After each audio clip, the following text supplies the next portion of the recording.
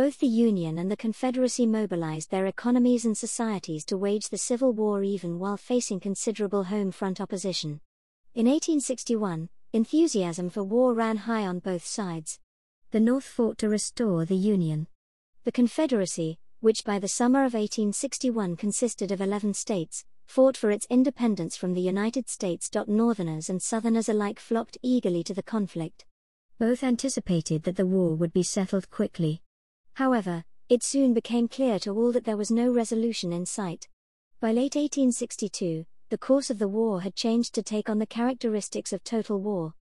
In this type of war, armies attempted to demoralize the enemy by both striking military targets and disrupting their opponent's ability to wage war through the destruction of their resources. Total war also requires governments to mobilize all resources, extending their reach into their citizens' lives as never before. The Confederate government in Richmond, Virginia, exercised sweeping powers to ensure victory. It instituted a military draft in April 1862, requiring all men between the ages of 18 and 35 to serve for 3 years.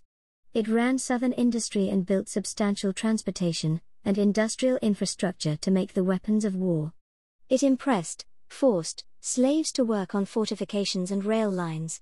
States' rights advocates favored a weak central government and supported the sovereignty of individual states.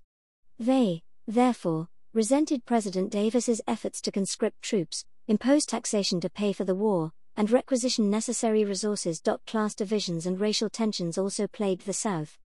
During the war, the federal government in Washington, D.C., like its Southern counterpart, undertook a wide range of efforts to ensure its victory over the Confederacy.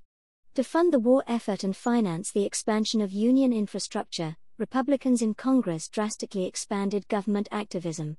The government also contracted with major suppliers of food, weapons, and other needed materials. Virtually every sector of the Northern economy became linked to the war effort. Hey everyone, thanks for taking the time to listen to this episode. I hope it was useful for your learning. Make sure you consolidate your knowledge by clicking the link in the bio to be taken to the free online course. Good luck with your studies!